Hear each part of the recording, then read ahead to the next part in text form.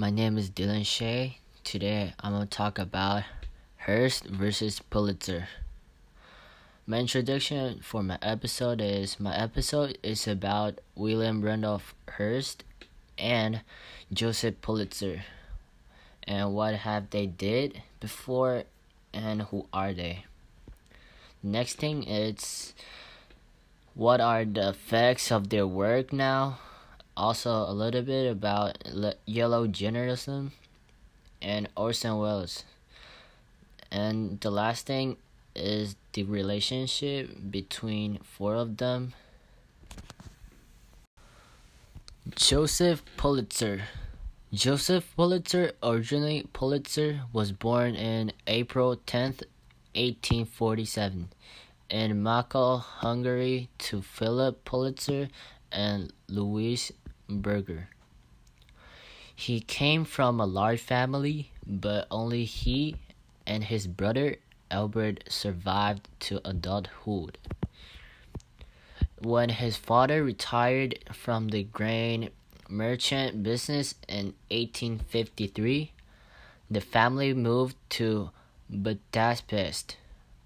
The children were educated in private schools or by tutors, and learned to speak both French and German. Joseph's father died when he was only 11 years old, after his mother married Max Blau. Joseph decided to head out on his own at the age of 17. Pulitzer tried to join the military but was rejected by the Austrian Army, the French Foreign Legion, and the British Army. He was finally recruited in Hamburg, Germany to fight for the Union in the American Civil War in August 1864. Pulitzer could not speak English when he arrived in Boston Harbor. He made his way to New York City and enlisted with the mostly German cavalry unit. Pulitzer loved to ride horse even after he lost his sight. His brief military career ended on June 5th, 1865, with an honorable discharge. Pulitzer's sons became owners and managers of both of the New York World and the St. Louis Post-Dispatch after his death. While the World folded in 1931, the Post-Dispatches continues to be published. Although it is no longer run by a member of the Pulitzer family, Pulitzer spent his life fighting corrupted government, social evils, and most of all, the extremely wealthy. He never backed down from the truth despite both physical and legal threats from those he exposed. Although rich himself, he paid his employees well and was a generous man. Pulitzer's gift of $2 million in 1903 helped create the Columbia University School of Journalism, which opened September 30th, 1912. Today, the school oversees the Pulitzer Prize, an award given to those who excel in journalism, literature, and music. The prize began with a donation from Pulitzer and was first awarded in 1917. Pulitzer died of heart failure aboard his yacht on October 29th, 1911. At the age of 64, he is buried at Woodlawn Cemetery in Bronx. George Orson Welles was an American actor, director, writer, and producer who worked in theater, radio, and film.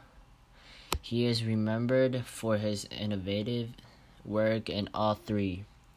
In theatre, most notably Caesar, a Broadway adaptation of William Shakespeare's Julius Caesar.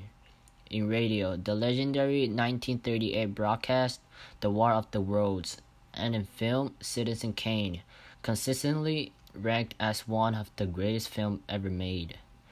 In his 20s, Wells directed a number of high-profile stage productions for the Federal Theatre Project, including an adaptation of Macbeth, with an entirely African-American cast, and the political musical The Cradle Will Rock.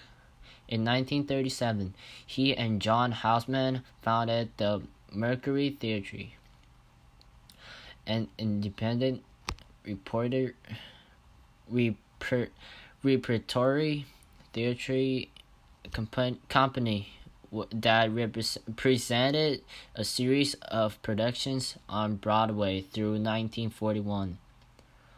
Wells found national and international fame as director and narrator of a 1938 radio adaptation of H. G. Wells' novel The War of the Worlds, performed for his radio anthology series The Mercury Theatre on the Air. It reportedly caused widespread panic when listeners thought that an invasion by extraterrestrial beings was actually occurring. Although some contemporary sources say these reports of panic were mostly false and overstated, they rocketed Wells to notoriety. His first film was Citizen Kane, which he co-wrote, produced, directed, and starred in as Charles Foster Kane. Wells was an outsider to the studio system and directed only 13 full-length films in his career.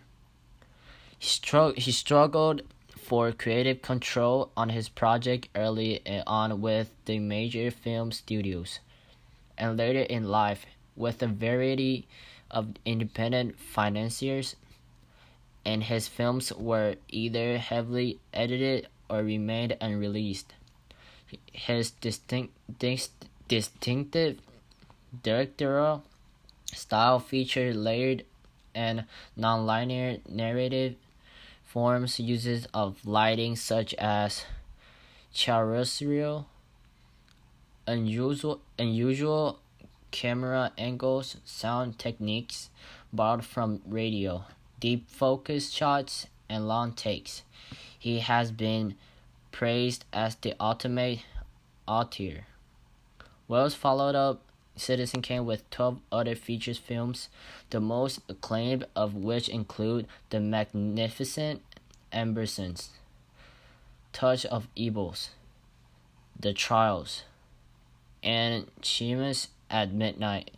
Other works of his, such as The Lady from Shanghai and F for Fake, are also well regarded. In 2002, Wells was voted the greatest film director of all time in two British Film Institute polls among directors and critics. Known for his baritone voice, Wells was an actor in radio and film, a Shakespearean stage actor, and a magician, noted for presenting true variety shows in the war years. He died on October 10th, 1985. My last paragraph of conclusion. For me, I think Hearst and Pulitzer, what they did makes a lot of difference now. And a lot of magazines, their cover is from Yellow Journalism, and Yellow journalism was created by Pulitzer and Hearst, and I think it's really good because now people would like to buy those covers with those big ass headlines and colorful magazines cover with some interesting pictures, something like that. And Pulitzer also created a big company, so at Hearst. So I think both of them are good people and made a big difference from back then and today. William Randolph Hearst, he is a California American newspaper publisher who built up the nation's largest newspaper chain and whose methods profoundly influenced American journalism. He died on August 14th, 1951, in Beverly Hills.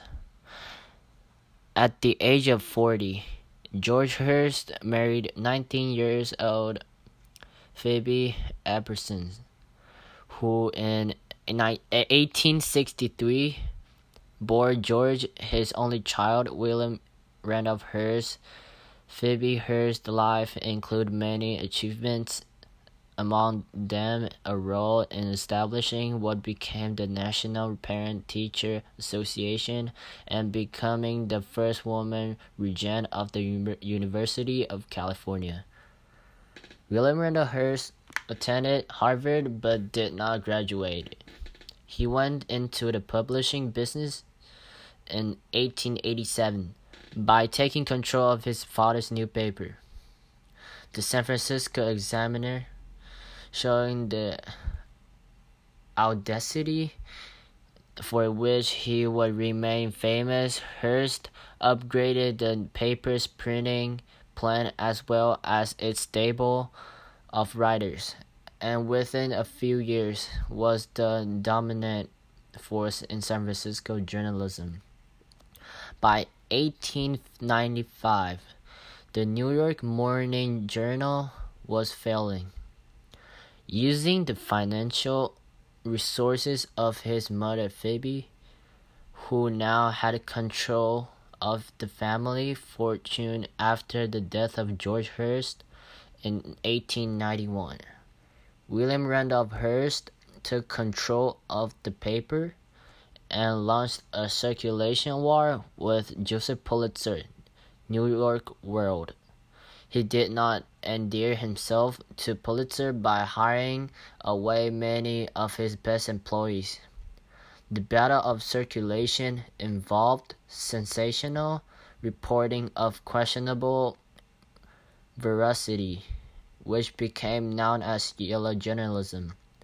Hearst exploited and perhaps distorted events in Cuba, and his newspaper's sensational reporting was a contributing factor to the outbreak of the Spanish-American War. Yellow journalism. First, let's talk about yellow journalism. So what exactly is yellow journalism?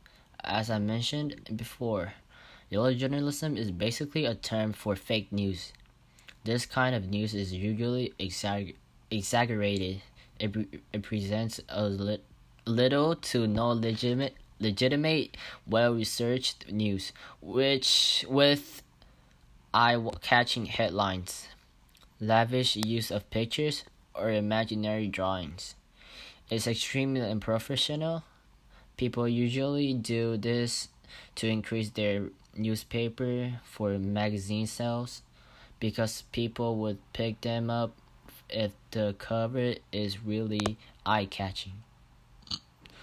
There are actually a lot of examples in our daily life. For example, those really colorful magazines at the checkout in grocery stores are basically an example for yellow journalism. The Spanish-American War is often referred to as the First Media War. During the 1890s, journalism that sensationalized and sometimes even manufactured dramatic events was a powerful force that helped propel the United States into a war with Spain, led by newspaper owners William Randolph Hearst and Joseph Pulitzer. Journalism of the 1890s used melodrama, romance, and hyperbole to sell millions of newspapers, a style that became known as yellow journalism.